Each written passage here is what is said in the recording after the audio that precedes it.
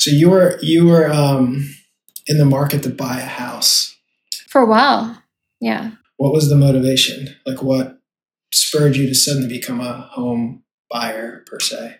Well, I think looking at it now, I would say that it's those were emotional reasons. That's why I was looking to buy a home. Okay. And still am, but at least I've identified it as emotional. Okay.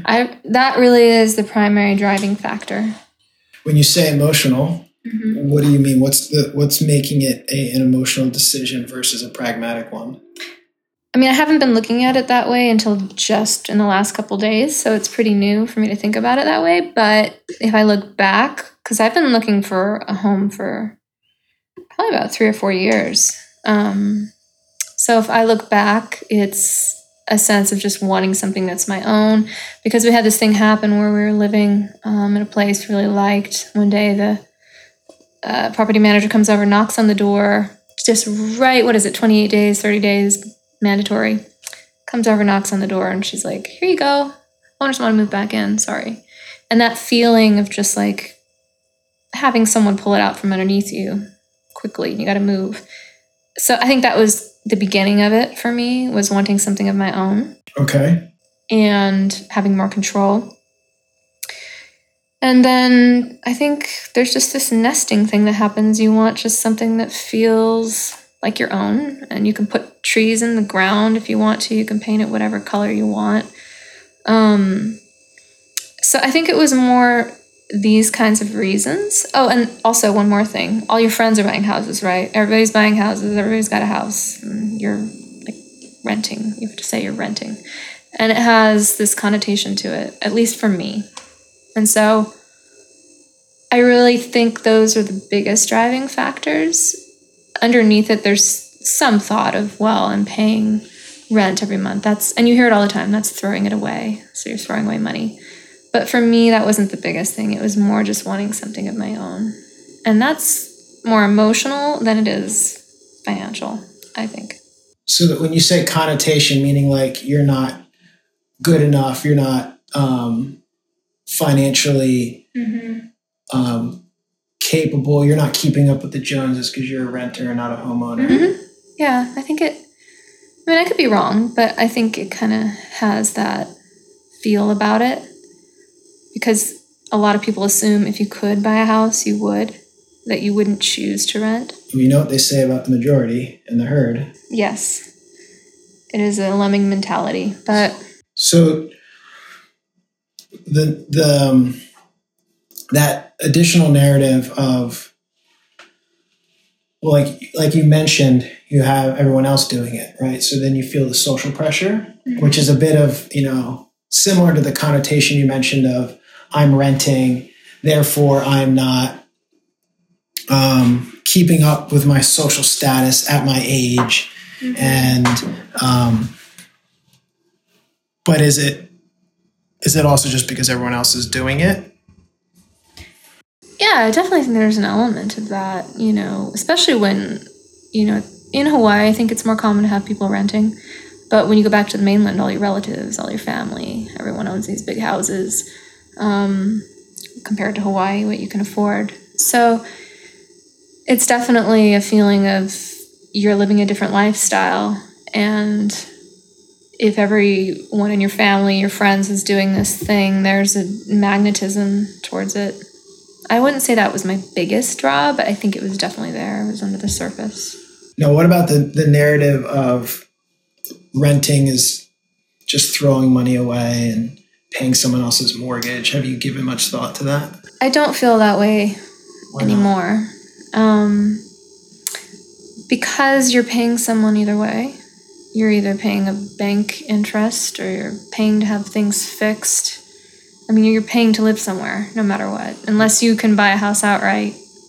When did you come to that conclusion, or how did you come to that perspective that's... I started listening to financial podcasts.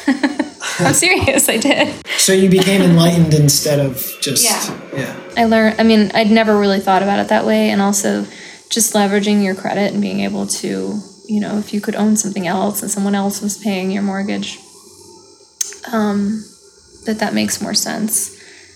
And that kind of blew me away when I really thought about it that way. But the problem is that, the people around me still think that renting is throwing money away.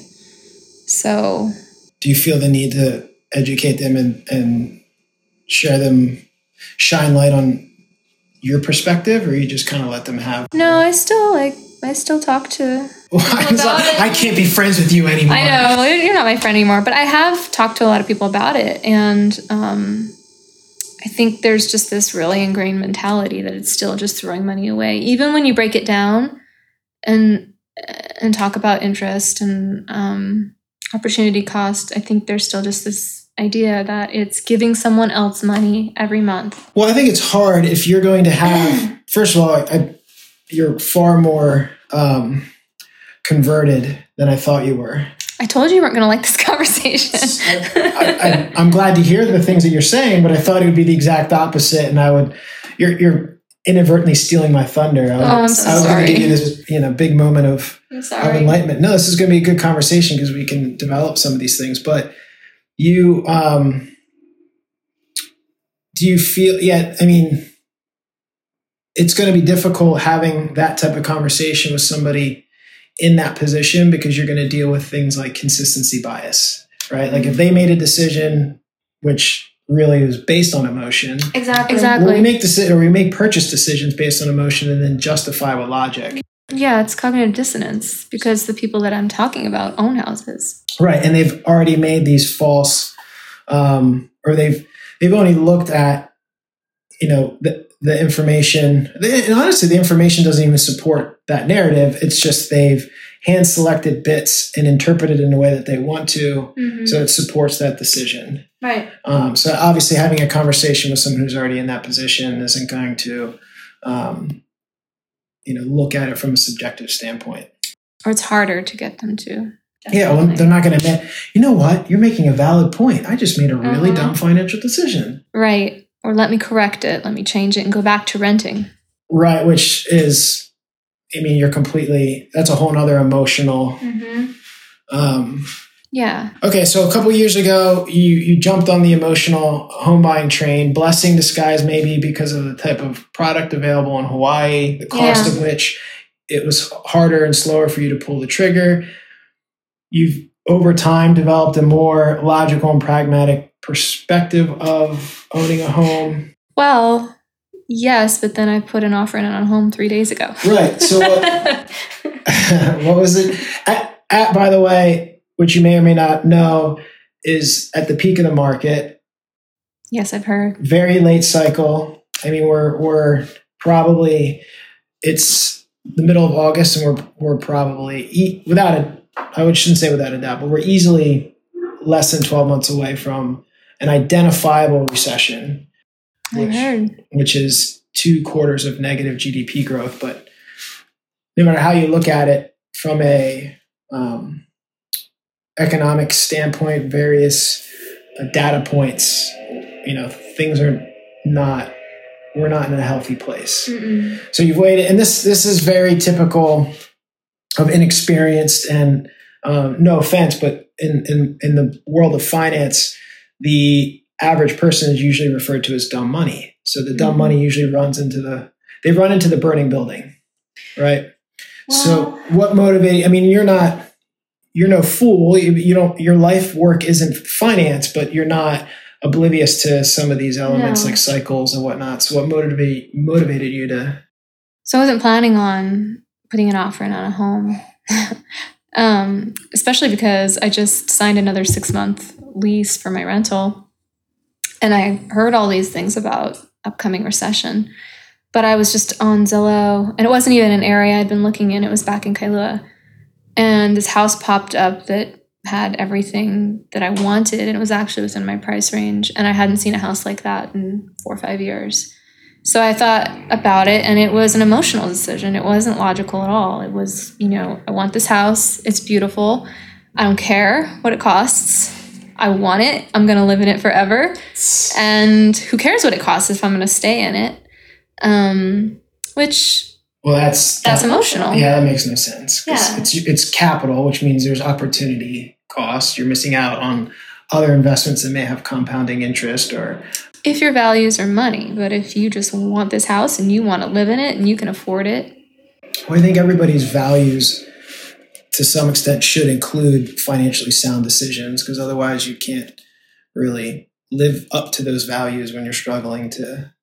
I mean, I could afford it. It would have been easy to afford. And so for me, there are definitely other opportunities I could have chosen that I think would make more money, but it wouldn't have taken away from anything else I was doing. So it made a lot of sense for that. But yeah, I mean, it was not a logical decision if you look at it from a money standpoint, if that's your goal. It was I want a home and this home fits what I want. And I don't care what it costs. Which, yeah, I mean, it's not, I guess I don't like the idea of not making that decision being pegged as like this, I'm motivated by money, therefore I decided not to do it. I think my point is not like that it's you're either motivated by money or not. And if you're not, then go ahead and make an unsound financial decision. I think it's more a matter of just thinking and looking long term. Like down the road, you're not going to be producing the same amount of income that you're producing today. And that's a factor that I think people need to really look at legitimately, especially when you consider the total lack of savings. You're like, what are you talking about? I have tremendous savings. Yeah, for anybody who doesn't know who I'm talking to, this individual is definitely someone who has their shit together. So a lot of people don't have the discipline to actually even put anything aside. And those who have, for me, the motivation when having these types of conversations, I think it's a discipline that should be rewarded, not by making an all of a sudden consumption decision, but one that should then be rewarded long term with ongoing interest and capital gains. It's a hard balance, though, because then you sacrifice things like what, your own plant in your backyard, your own papaya tree. Those are very important, and avocados and stuff. I sympathize for you deeply. But it is a sacrifice to some extent. I mean, if you're looking at a property that you really, really want to live in an area you really want to live, and it pops up, you do have to put that aside, that emotion of that's where I want to live, that's the house I want to live in. I could afford it right now. And the reason, by the way, it didn't work out is because somebody offered over asking price for it. So that's how crazy it is, you know? So, I mean, I guess maybe it was a blessing in disguise, but yeah, I think you really have to put your emotions aside if you're going to make those kinds of decisions. So then what do you think is that it then? So you go back to the reality of like, whew, I'm glad that emotional experience is over. And now I believe that buying a house doesn't make financial sense, so I'm no longer in the market. No. In fact, that's what I was going to ask you about when I said I wanted to pick your brain. Because now I'm on this sort of like fence where part of me just wants that, you know, a place of my own where no landlord can come by and tell me that I have to move, all those things I told you about. Or I could invest in something somewhere else, probably not Hawaii, and have a revenue stream. But then I'm still renting and in an area I don't really want to be. You like where you are, it's just not conducive to some of the other aspects of. Yeah, I mean, it's not really where I want to stay. And to live in a rental in the area I want to be in is, you know, we're talking about that single wall construction, cockroach ridden. Well, everywhere in Hawaii is cockroach ridden. The sacrifices we make to live in paradise. Yes. But yeah, so it feels like delayed gratification, even though I think, like you put it, it'd be a more sound financial decision. Sound to an extent. I mean, just saving your money is not necessarily going to be the end goal. You're not going to live off of savings. I think, so are you asking me a question then at this point? Mm-hmm. What are you asking me? What should I do? Tell me everything. I suddenly have my mind becomes full of the scene in Goonies when he's like, they have Chunk, the Fatellas or whatever, they're the bad Fratellis. guy. Yeah. And they've got him in the basement and they're like, tell us everything. And his hand's in the blender. He's like, the one time I made the puking noise, blah, and everyone started throwing up on each other. And the one guy's like, Such a good scene. yeah, I really like this kid. What's that thing you did with his stomach? The truffle shuffle. Yes. Yeah. Chunk. I'm sorry if you feel like Chunk. I didn't mean to make you feel that way. Tell me everything. No, he says, spill your guts. Yeah, that's right. Spill your guts, kid. No, he does say everything. He's like, everything? Everything. This one time? So, there's many layers to the conversation. Or there's the conversation could go many layers deep. But I think the surface of it to me is very, very simple. And it is, you are either, and this is mathematically supported, and it seems like you kind of already have figured that out on your own, or at least to some extent from a distance can see that there's more emotion to the decision than mathematics. But you're either, at the end of the day, you're either renting a home from a landlord or you're renting the money from a bank. Mm-hmm. And I'll develop that further in a second, but the core premise is cash flow is king. So if you don't have passive income stream, if the property is not producing income, it's a liability. It is not an asset. And any justification for acquiring a liability is pure emotion. You're going to go buy a car and you're going to go buy the fancy car. Every justification for that primarily would be emotion.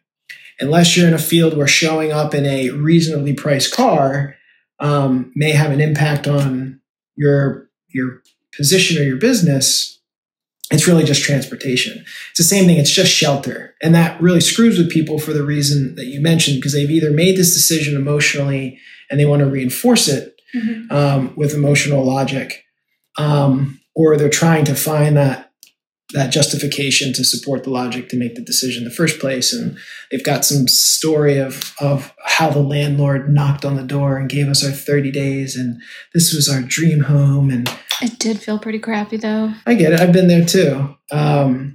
But you shift your perspective. I mean, one of the powers of renting is mobility. For every time that has happened to you, which it sounds like, hypothetically speaking, maybe once, how many times have you been able to say, hi, landlord, here's my 30-day notice, I'm out? That's true. And you don't have that flexibility with real estate, and this perceived narrative that, home values or home prices only go up, give that false sense of like, when it's time to sell, I'm just going to sell and everything's going to be okay. So at the end of the day, if it's not producing income, it's a liability. And you can't make an argument against it because there isn't one. And oftentimes, and the one I hear most frequently from real estate professionals, which drives me bonkers, is you're building equity. You're throwing your money away on rent, buy a house and build equity. And one of the arguments for that is, okay, you buy a house for $500,000 and 5 years later it's worth $600,000. What you're comparing is the nominal price. It's the sticker price. It is not adjusted for inflation. And therefore it's giving you this false sense of, what is oftentimes referred to as the wealth effect. Like, ooh, now I'm a richer person because I bought this house. Mm-hmm.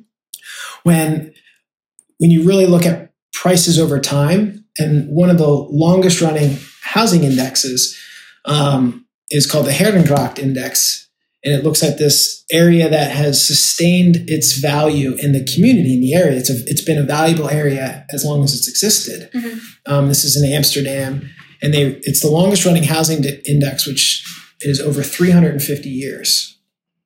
And so they looked at home prices over that period of time.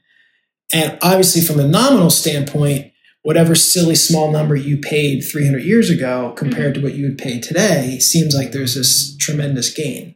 But when adjusted for inflation, I think the appreciation is like 0.2. So 0. Basically, there's been no appreciation at all. So what real estate ultimately becomes is a good store of value. A good what? Store of value. So you're going to get out what you basically originally put in. But at the end of the day, if you take into all the things like mortgage interest, taxes, maintenance, it's still just a massive expense. Going back a step and looking at this idea of you are either renting from a landlord or property owner, or you're renting the money from the bank. If you look at it from a standpoint of, taking that illusion of appreciation, that capital gains, and understanding that all that really is appreciation. So all you're really getting is the illusion of a wealth effect, when really what is happening to the price of the home is happening to the price of gasoline. It's happening to the price of milk. So your dollar value is being eroded the same. So again, it's acting more as a store of value. And at the end of the day, if you don't have a certain amount of appreciation over your cost of interest, all you're really doing is renting the house from the bank. So I'll give you an example.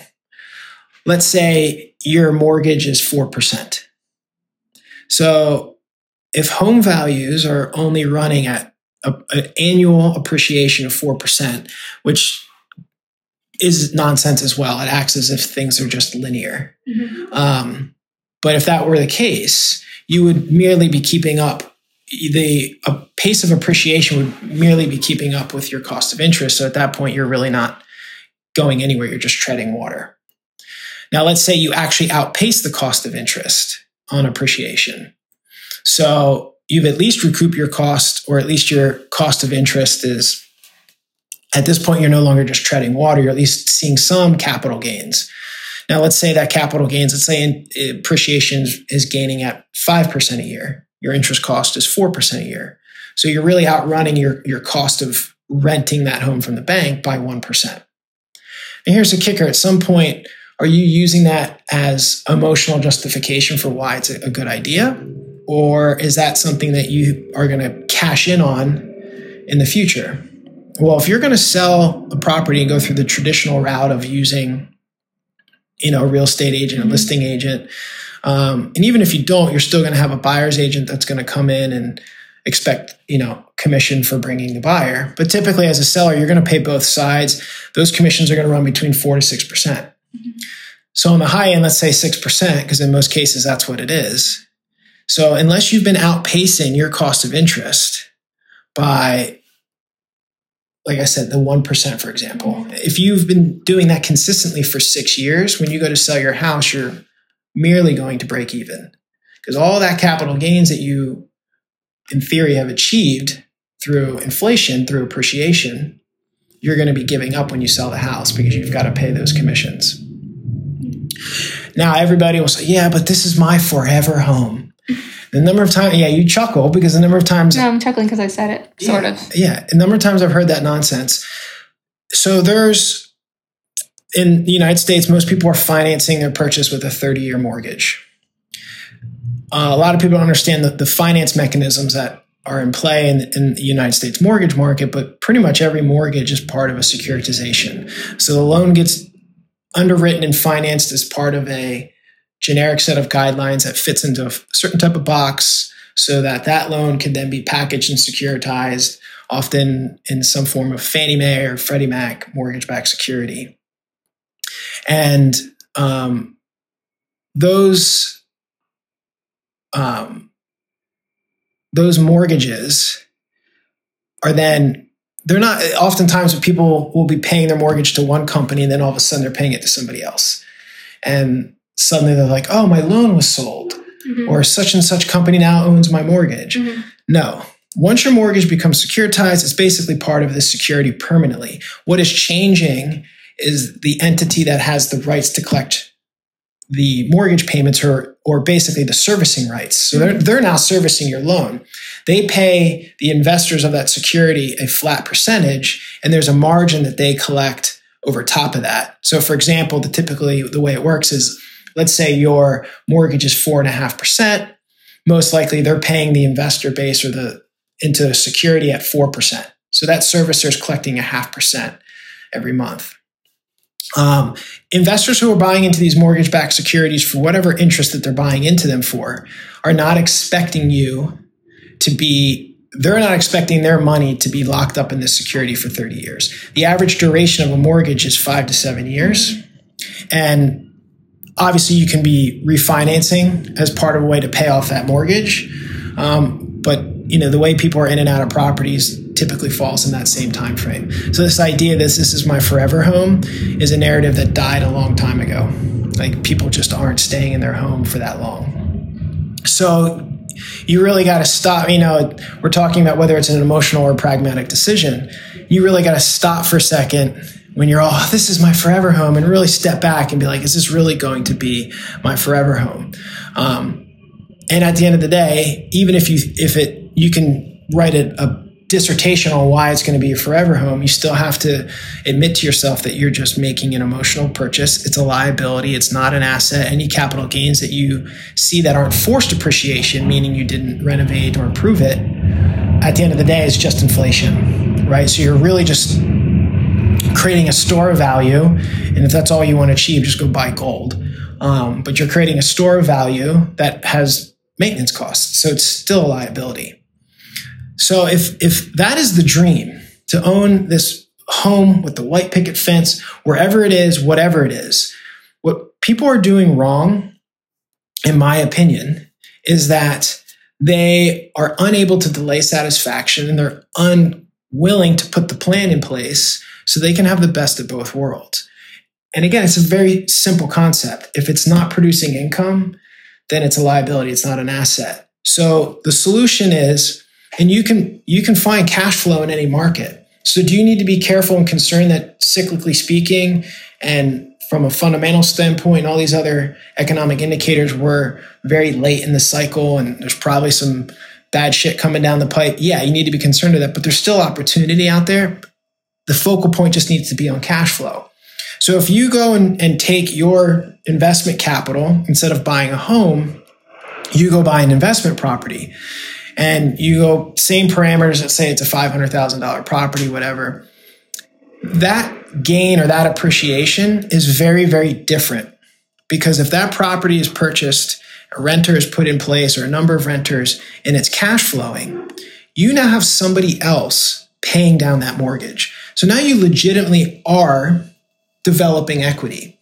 Otherwise, all you're doing is locking up your savings in a liability. Mm-hmm. So as you're paying down debt, you're creating this idea of equity, which is really just your money locked up in a very, very illiquid asset. The only way you're going to get your money out of that property is if you sell. We've already talked about, to some extent, some of the costly impact that comes with that. Or you're going to do a refinance. And if you do a refinance to take your money out, all you're doing is creating more debt, more interest costs, more liability. So what you're really doing is, when you're developing equity in a primary residence, that's money that, for example, you have put aside as savings. Mm-hmm. So all you've done is you've pulled forward consumption by getting credit, and now all you're doing is putting your savings into something that's paying down that credit. Mm-hmm. That dynamic changes completely when you buy an investment property that is cash flowing, because now somebody else's capital, somebody else's money is paying down that balance. So you truly are developing equity. You now have this wealth it's still locked up in a property, but someone else has created that for you. And in the meantime, they're also creating for you a passive income stream.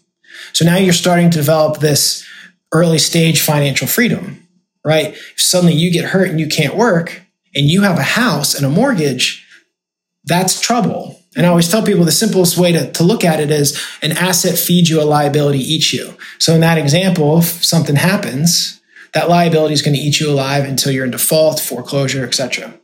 But an asset's going to feed you if suddenly you're hurt. That check, in theory, is going to keep coming in as your tenants are both paying down your mortgage, creating true equity, and putting cash flow in your pocket. At a certain point, if you do that efficiently and scale it, you buy multiple properties. Mm-hmm. Now you have a passive income stream that can pay for whatever emotional purchase you want without it impacting your balance sheet. And the other thing to keep in mind is this idea of debt versus leverage. And this is really just kind of a personal way of defining the two. It's not like this is some sort of Webster definition. But debt to me is just like we've been talking about. It's a liability. It's something that every month is eating you alive. Mm-hmm. Where to me, leverage gives you the opportunity to scale your asset growth. Mm-hmm. And at the end of the day, for me, it's, does it produce more income? Is it produce more liability? Does it produce more income? If it's producing more income, to me, it's leverage. So if you've got this investment property, and let's say over a number of years, you've got tenants and they're paying down the mortgage, and then you see an opportunity to acquire another cash flowing property. Now you can tap into that equity in your investment property. You can do a cash out refinance, pull equity from that property, now put a down payment on another. Mm-hmm. And now you're across two assets where there's two, both of those assets are being paid down by other people. You've increased your cash flow. And from the initial capital that you invested, your ROI on that money is now increasing. Where if you just went out and bought a house, there is no ROI on that. Between maintenance, taxes, and everything else, it's literally an expense. So I think I don't know if people feel like they can't do it. I don't buy that. I just feel like most people, given your example, I feel like one day they wake up and it's just time to buy a house. And this is so, there's so many people that they're called opportunity entrepreneurs. So basically people in the real estate business, they're like there to feed on that emotion.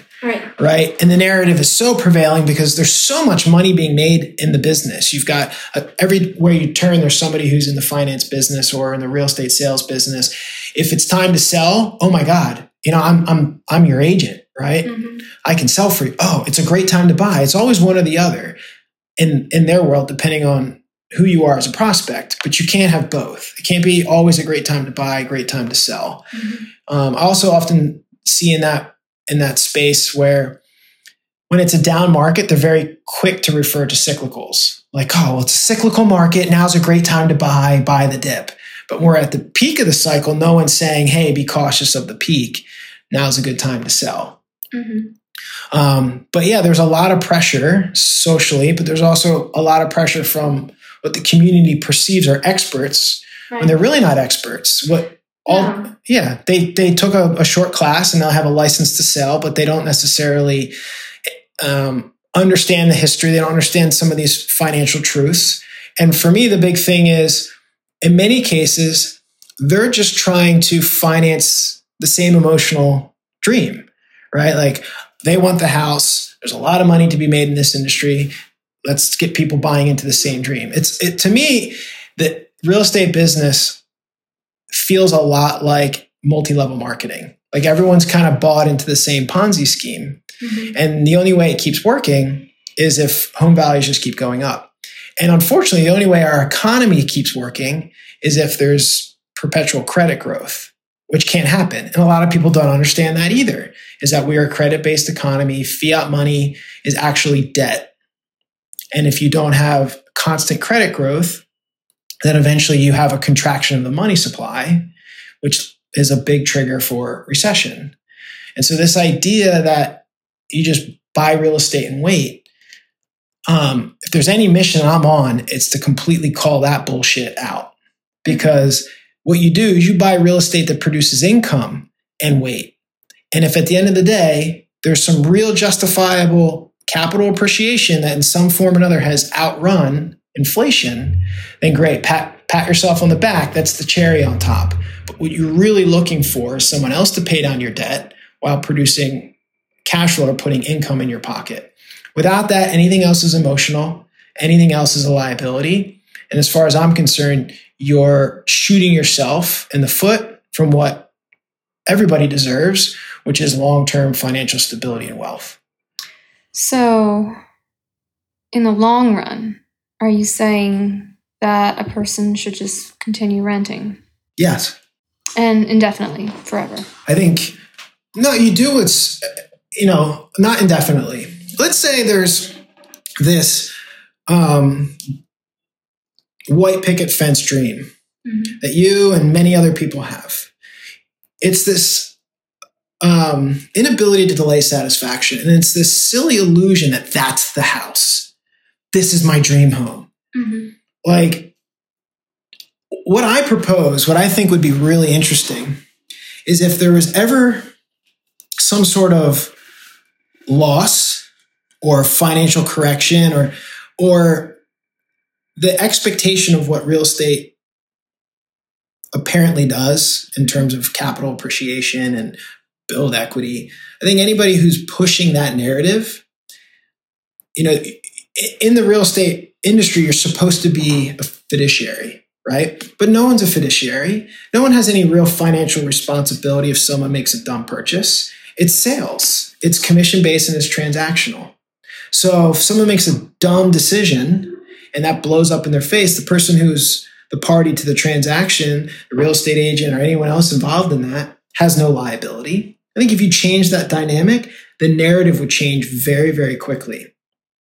But for me, it's just a matter of delaying satisfaction and thinking about how do you achieve that end goal? Do you want to live this certain type of lifestyle? Forget the house that today, for whatever reason, you saw on Zillow and think is your dream home, because that house is going to come around again in the future. And many times what I think is so hysterical about this, we're not talking about some house that's sitting on the cliffside in this very unique view with some like oasis natural waterfall in the backyard. We're talking about like a planned urban development, cookie cutter home, little box next to little box next to little. Stop it. Stop. Like, if that's your dream, like, someone needs to wake you up, because that is just silly. I think everyone deserves more than just like their own renovated kitchen. Come on. So no, I'm not proposing you rent for the rest of your life. But what I will say in its very simplest form is rent where you want to live, or live where you want to live in any capacity. Invest where it makes sense. I think Hawaii is a really tough place for people to kind of get their head around this, because you can't cash flow here. And even if you find a property that does, your cap rate's less than 3%. And so, but I still say, like, okay, go find another market.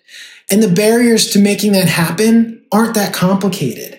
Yeah, it's a lot more difficult than hopping in the car with some real estate agent and driving around and putting offers on a bunch of homes and just being done with it and pretending like you're, smart home buyer. No, it takes a little bit more research and investigating markets that produce a higher rate on return. And you might have to get a property manager, and those are all things that come into play. But if you structure the deal right and price it right, you still have an asset versus throwing in the towel because there's a little bit of research and work and acquiring a liability. So ultimately, if you wanted to say build your dream home, let's say, and that was something you always wanted to do, the best scenario would be to have this passive cash flow until you could afford to build this just in cash and not take out a loan? Well, no, because I still think that's a great question, because there seems to be two different opinions on that. I think the people who have the opinion that you pay cash for it have had some bad experience with debt or credit in the past. I think you always leverage, because your money goes further. Again, I use leverage, not debt. Now, if you're going to go build a house, that's going to be debt, right? It's a liability. But if you've built a portfolio of assets that's paying for it, you've got $4,000 of cash flow coming in, and you're going to go buy your dream home or build your dream home, and the mortgage is going to be $3,000. You've done it, right? That doesn't cost you anything. Other people are literally paying for your dream. Right. And this isn't like, you don't need to understand how to, short stocks or understand the derivatives market and play in the world's biggest financial casino. Neuroscience. No, it's not. It's, I mean, really hitting high level cap rates and getting really good internal rates of return or return on investment comes with experience. But the math is pretty simple. So what do you think of these turnkey operations? Do you know what I'm talking about? Where they have these companies where you can buy 10 houses, let's say for $100,000 each, and they set it all up. They find them for you. They remodel them if they need that. They find a renter for you. And, I have a friend who works with one that's in Missouri and Florida, college towns. So they build this portfolio of homes that way. Have you heard of these companies? Yeah. It's better than buying a liability. So you again, there's an opportunity cost there, right? Like, what is your time worth? What is your capacity? Like, there's probably, someone might listen to this and be like, oh, you don't understand. I have 3 kids and they have soccer practice and this and that. And I go, right. Okay. So maybe, first of all, I call bullshit to that, because how much of your time is on social media, Facebook, TV? You've got time to look at, even if you spent 30 minutes, an hour a night, right? That's 5 hours of researching properties. And if not, researching the process. So when you do find a property, you understand kind of what you're going to go through. And again, it's just patience, right? But maybe all those factors and you're intimidated. Okay, so you go through a more turnkey process. And because of that, there's a little bit off the top that you lose.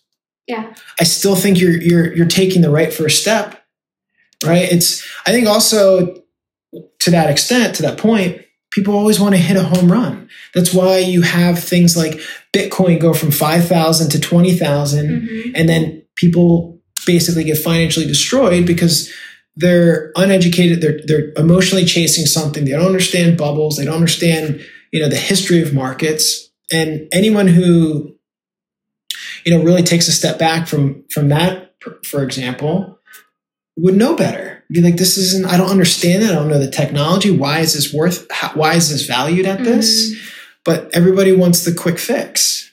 Right. And oftentimes buying the house is a quick fix for the current pain point, which is, I'm so tired of my landlord, or my landlord doesn't fix anything, and obviously I'm speaking from just a very Hawaii narrative.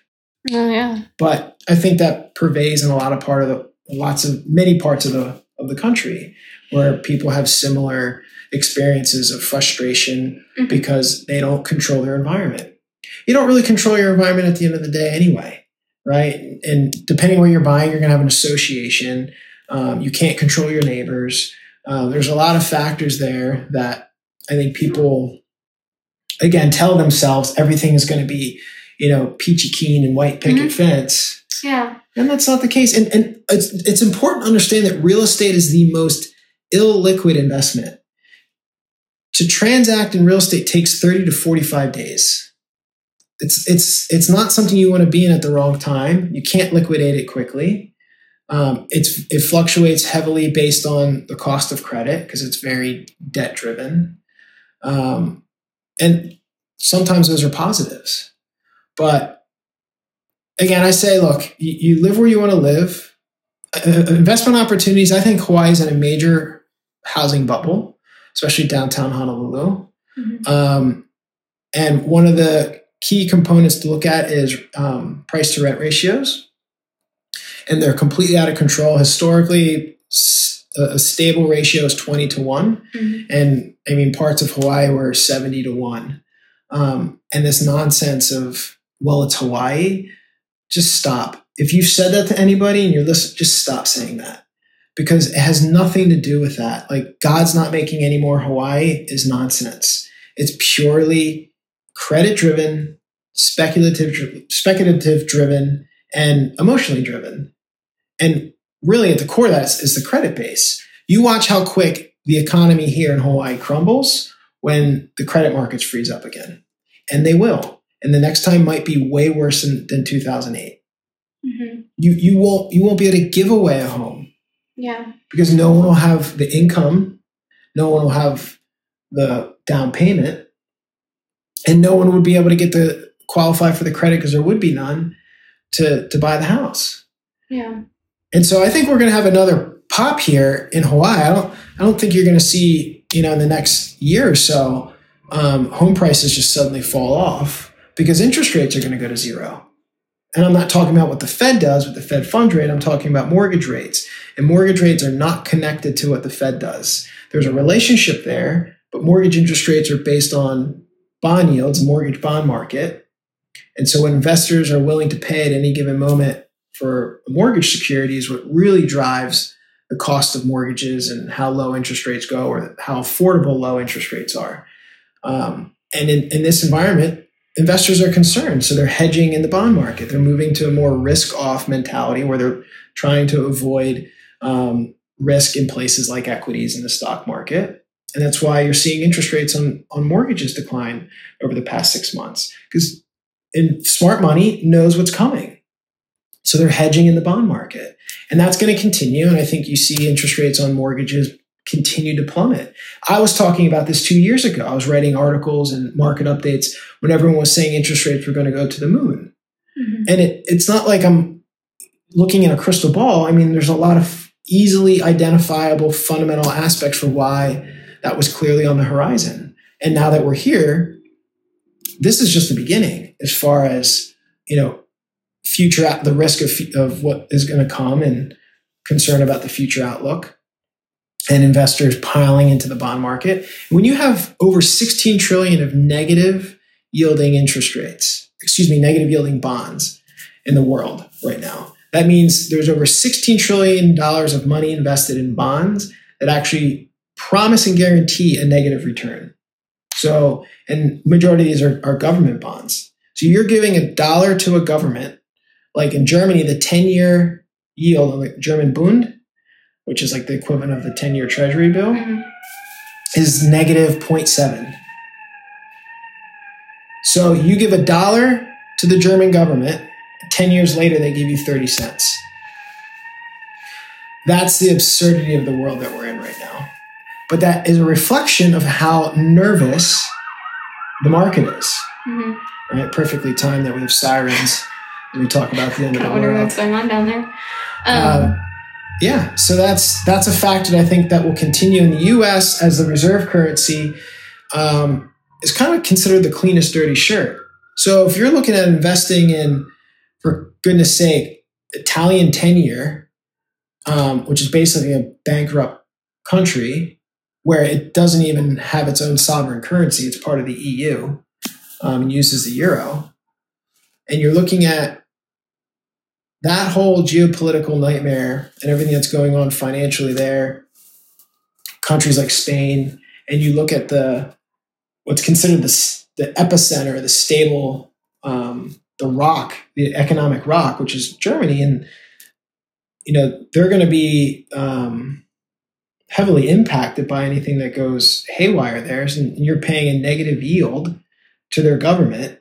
Or you could go to the U.S., and U.S. has its own fiscal issues, but the 10 years at like 1.5%. What do you want? Negative 0.7 or positive 1.5? There's these different factors that come into play if you're actually someone in Europe. Some of the currency impact and whatnot. But there's argument that the dollar and the euro will go to parity, and eventually the dollar will actually be stronger than the euro. But without going down a rabbit hole in that, the point simply is I think you're going to see more and more money flood to the U.S. bond market, not only because it's the cleanest dirty shirt, but because you're actually going to be given a positive return.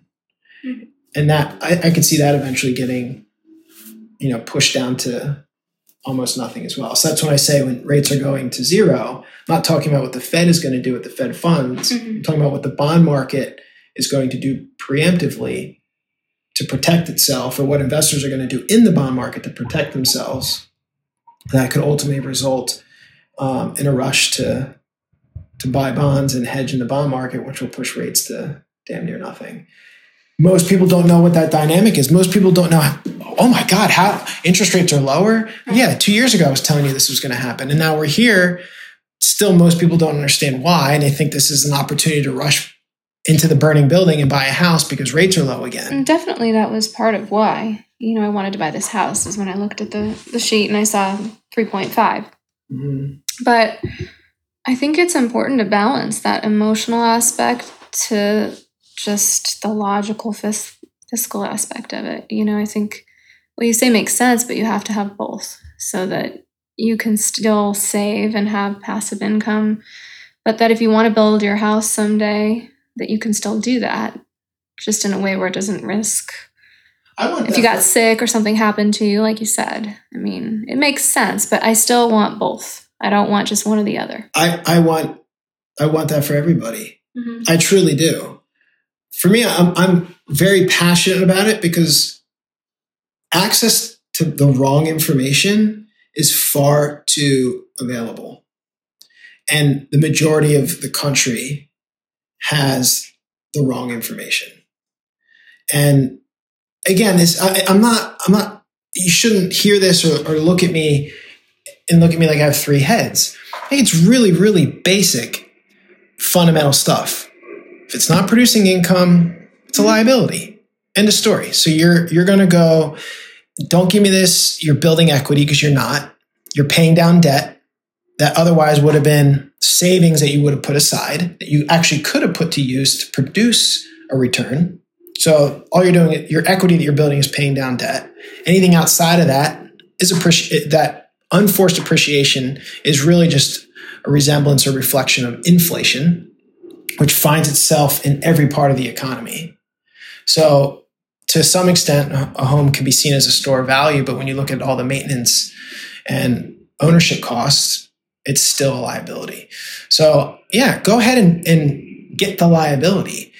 The billionaire can go buy the Ducati and the Maserati and the Lamborghini and the G5 because he's got the assets that pay for it. Mm-hmm. And this is come on, this is Rich Dad, Poor Dad 101. Yet how many people have listened to that, read that, yet don't live by it or don't understand? I think everyone understands it. They just ignore it. Yeah, we're surrounded by pressures and things in our face that, day in and day out, you forget.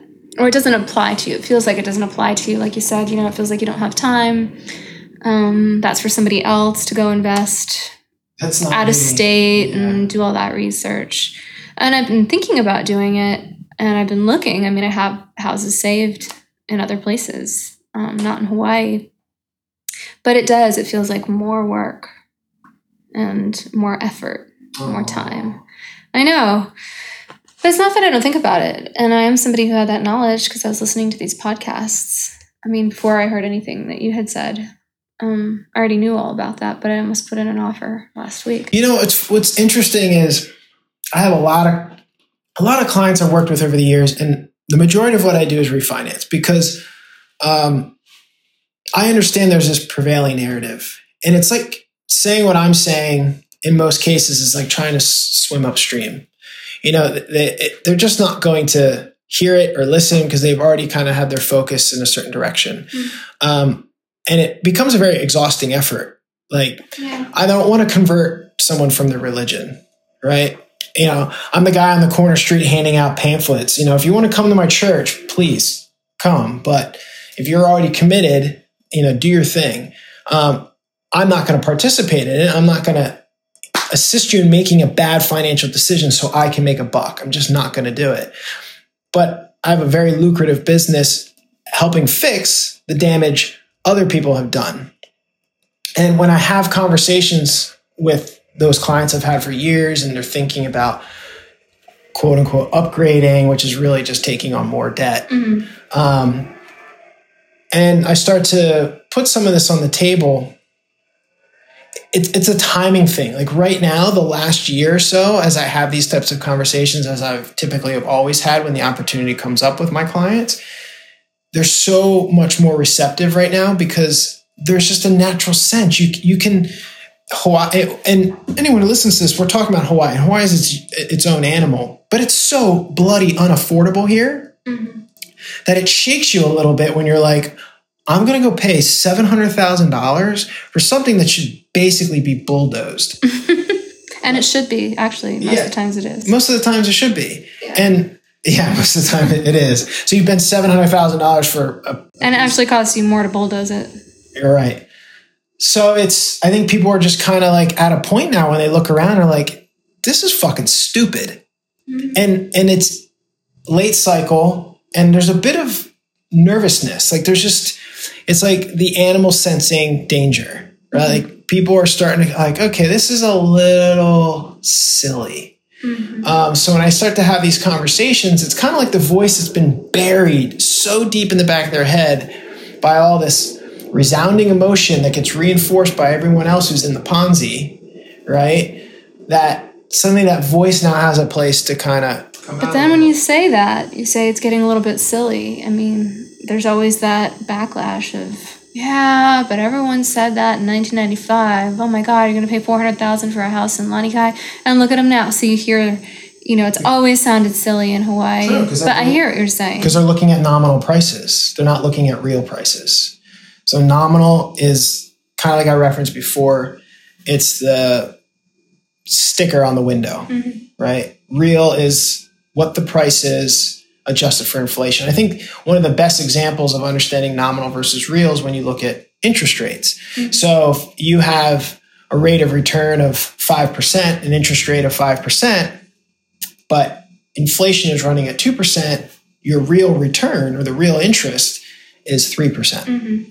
And this is why I referenced the Herrengrocht Index. This isn't just me spouting off on my opinion. You have a 350-year index, the longest running index right now that there is, that clearly shows, and you're not talking an area that used to be slums that's now posh. Like this has always been this very sought after ideal location, and there's been zero appreciation over time.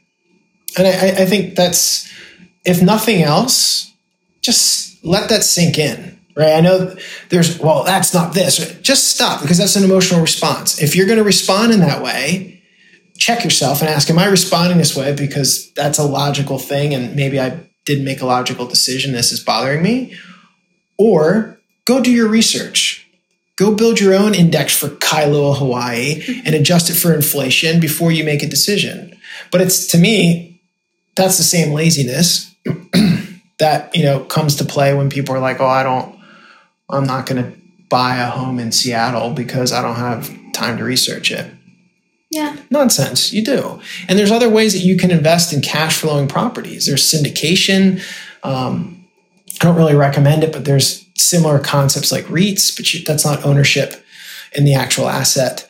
But it's still a model that's based on cash flow. Mm-hmm. So you can put your money to work for you in a way that actually creates financial freedom and builds wealth versus this just emotional decision that's really destroying wealth. It's putting yourself, you're becoming a debt serf. I think it can also put you at risk. I mean, if I really think about, in my career in a private practice where I only earn money if I'm working, if something did happen to me, and everything I earned, everything I worked so hard for was in a down payment that I put into a house. And then I've got this monthly payment. If something happened, I couldn't work for 5 or 6 months. Yeah, it's more than just an emotional decision. It becomes a risk. And that is something I thought about afterwards, which is, could be disastrous. Very disastrous. So it's not even just like a little bit of a bad decision. It could be bad. Yeah, no, you're an entrepreneur, you're a business owner, and that ultimately is your liquidity. It's your cushion. Mm-hmm. Should there be something that happened, or even if you needed to make a pivot with your business. Right. Yeah, that makes sense. All right. Well, you've pivoted my decision to some extent away from the emotional side. Well, if anything, it's just now you know where to focus your energy, which is just researching other markets. And I have been to some degree. It's just this one thing pops up and all it takes is this very emotional moment. And you can make really big decisions. Yeah, the other aspect to it is it's hard when you look at, whether it's Hawaii and other markets, it's hard when you look at what the end result would be if you bought an investment.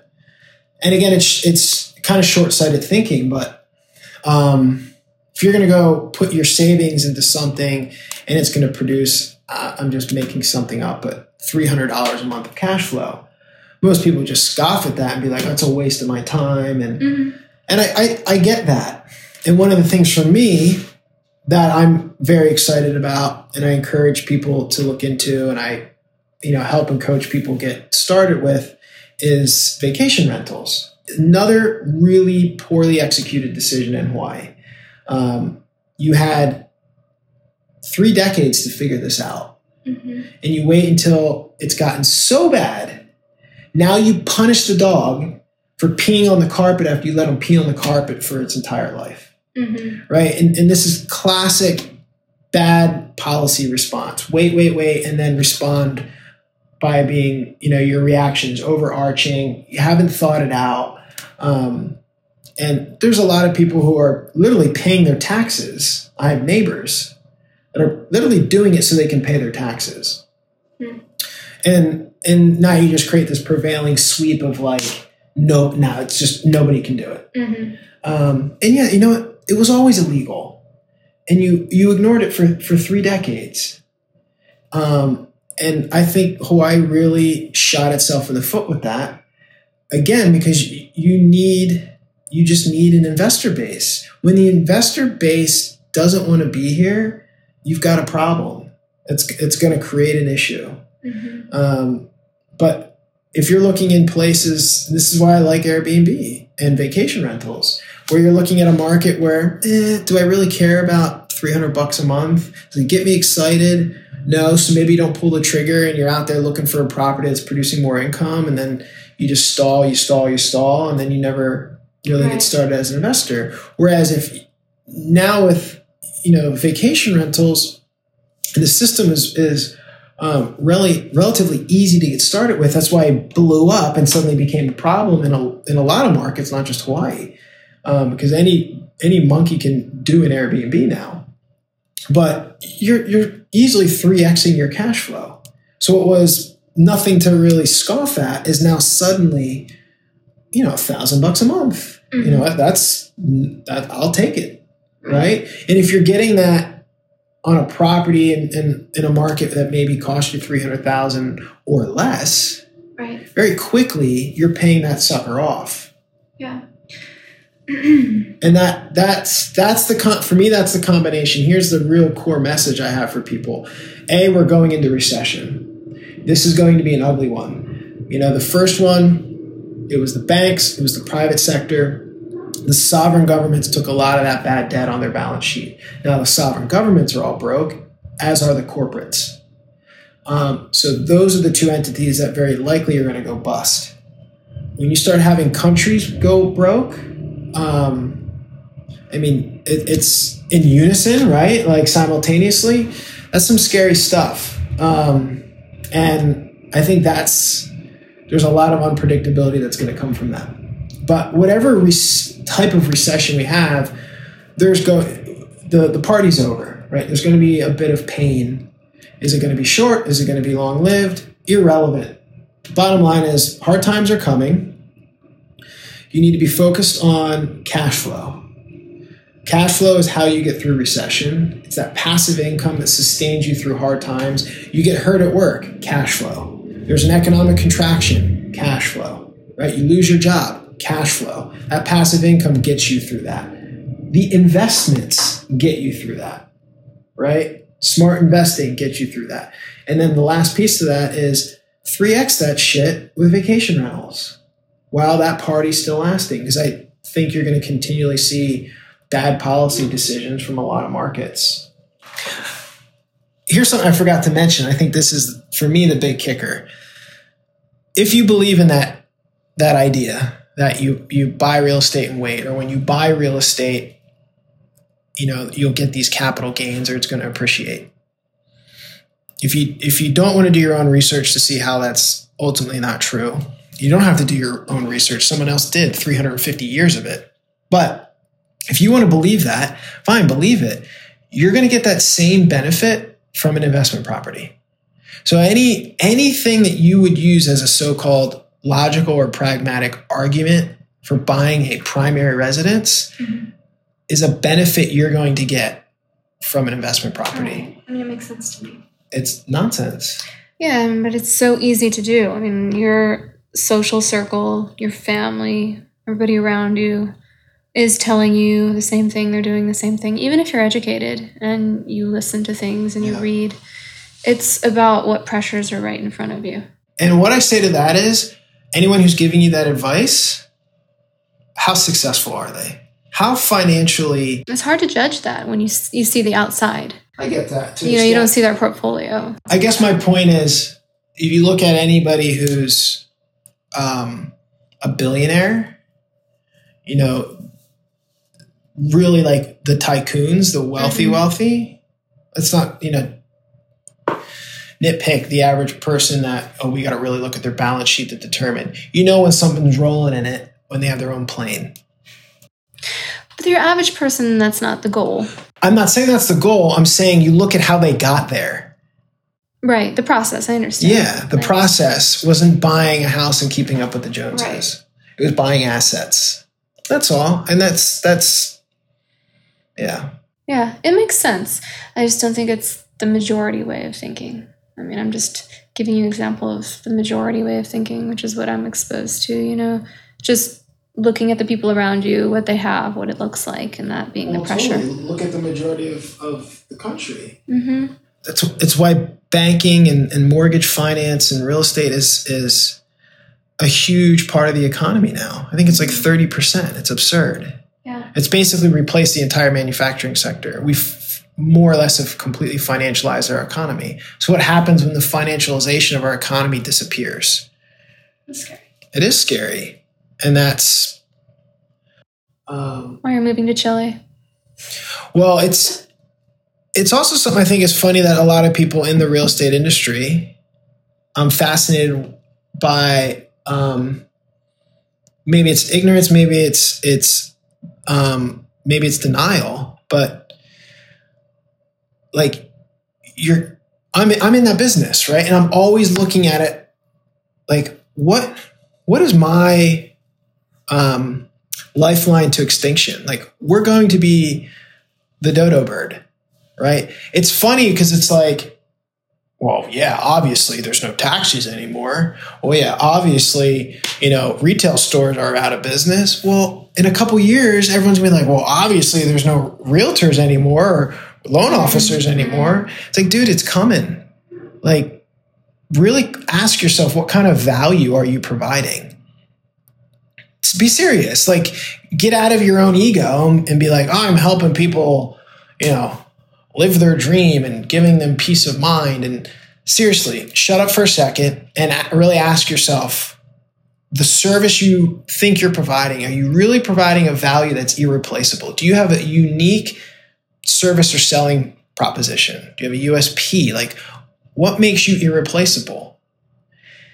Be honest with yourself. If you can't really answer that question, you should be afraid.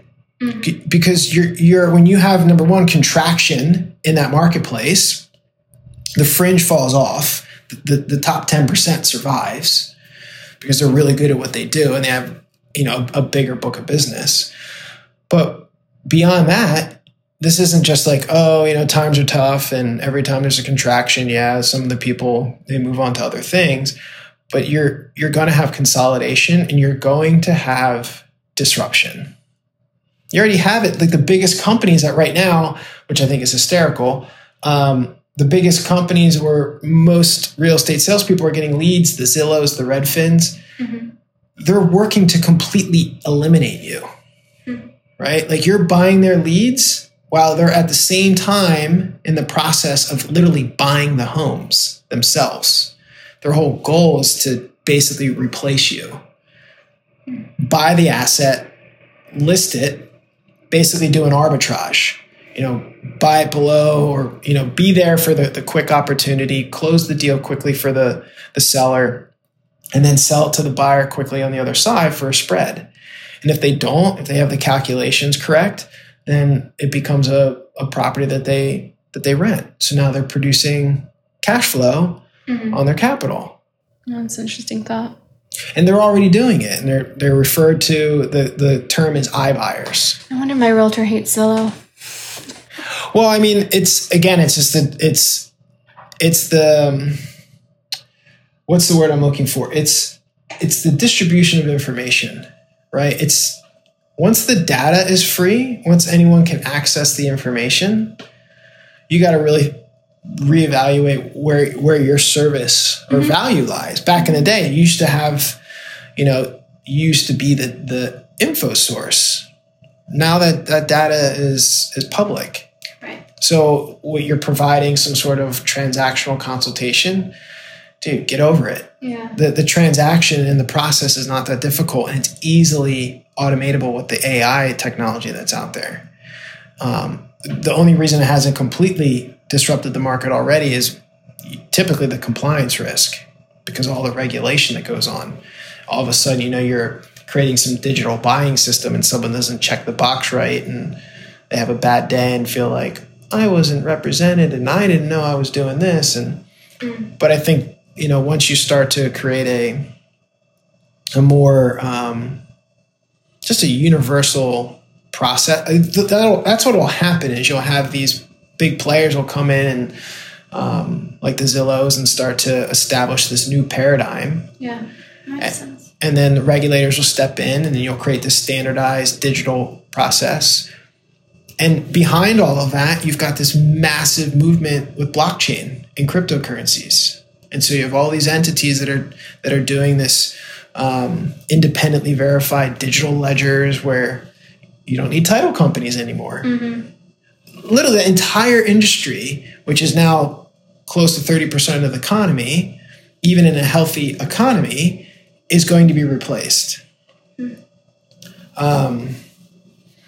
So, yeah, to me, this is the thing that keeps me up at night, and also at the same time gets me excited because there's opportunity there when you start to connect the dots of potentially where things are going. Mm-hmm. But for the average person, I think that's also opportunity because it's deflationary. You're not. There's no reason for you to be paying 3% commission. There's none. Yeah, it's absurd, and the premiums and fees that are paid on capital is absurd as well. As far as loan officer commissions and lender fees, and deflation has a great way of reducing those costs for consumers. Think about what you pay for a computer now. So. Yeah. It's a welcomed change, but it's going to come with a lot of pain, and that's industry speaking. But as far as what started the conversation, I would like to see people be patient in making decisions that were going to set them up for the future. There's no reason for them to be short-sighted and other people feeding into that emotional short-sightedness just so they can make a check. Yeah. Well, it's good that I talked to you today and things didn't work out yesterday. Yeah, you say that now. Until I make an offer tomorrow. Right. No, it's been good to talk to you, and it makes sense. I mean, these are some of the things that I knew, but again, I think it's just easy for them to kind of slip from your mind, and they feel harder than they have to. It feels like there's this big barrier there when you're working all day and you come home and it's like, it's just another thing you have to think about. House is hot and you want to put in split AC, but it's not your home and your landlord won't do it. Thankfully, I have central AC. That's a must. But yeah, I mean, just the daily life grind and the things that get in the way. And then the last thing on your mind is maybe I'll buy a house in Oregon and rent it out to somebody. But I do think it's important. And when you lay it out, it makes sense. In the long run, as long as you can have both, you can still have that emotional part of it and have some security. Yeah, I think it's just awesome. In a different way. Well, I also think this, like, the 2-bedroom condo is not your dream home. So let's pull that off the table, right? Like the starter home. Stop with that. Mm-hmm. Like that's you're not going to build. No one's built wealth that way. You have the starter investment property. Right. You're not going to, your first day out, go buy a 80-unit multifamily. but you still focus on the core premise, which is cash flow. Yeah. And if it's paying you $50 a month, it's better than it costing you $2,000 a month. No, that makes perfect sense to me. I mean, you have to reserve some for things breaking and stuff going wrong, but yeah, I think it's headed in the right direction. And again, for people in the industry, I wish they, would adhere to this for their own sake too, because someone like you could go out there and buy this home in Kailua, and that's it, you're done, right? Mm-hmm. Or anyone who's in the position that they think they want to go buy a house, maybe they buy another one in the future. Mm-hmm. Or you work with someone who has the potential to be an investor, and most likely every 18 months they're buying another property. Yeah. Because the cash flow will have rejuvenated their down payment, and they can go do it again. Yeah. It's a lot to think about, John.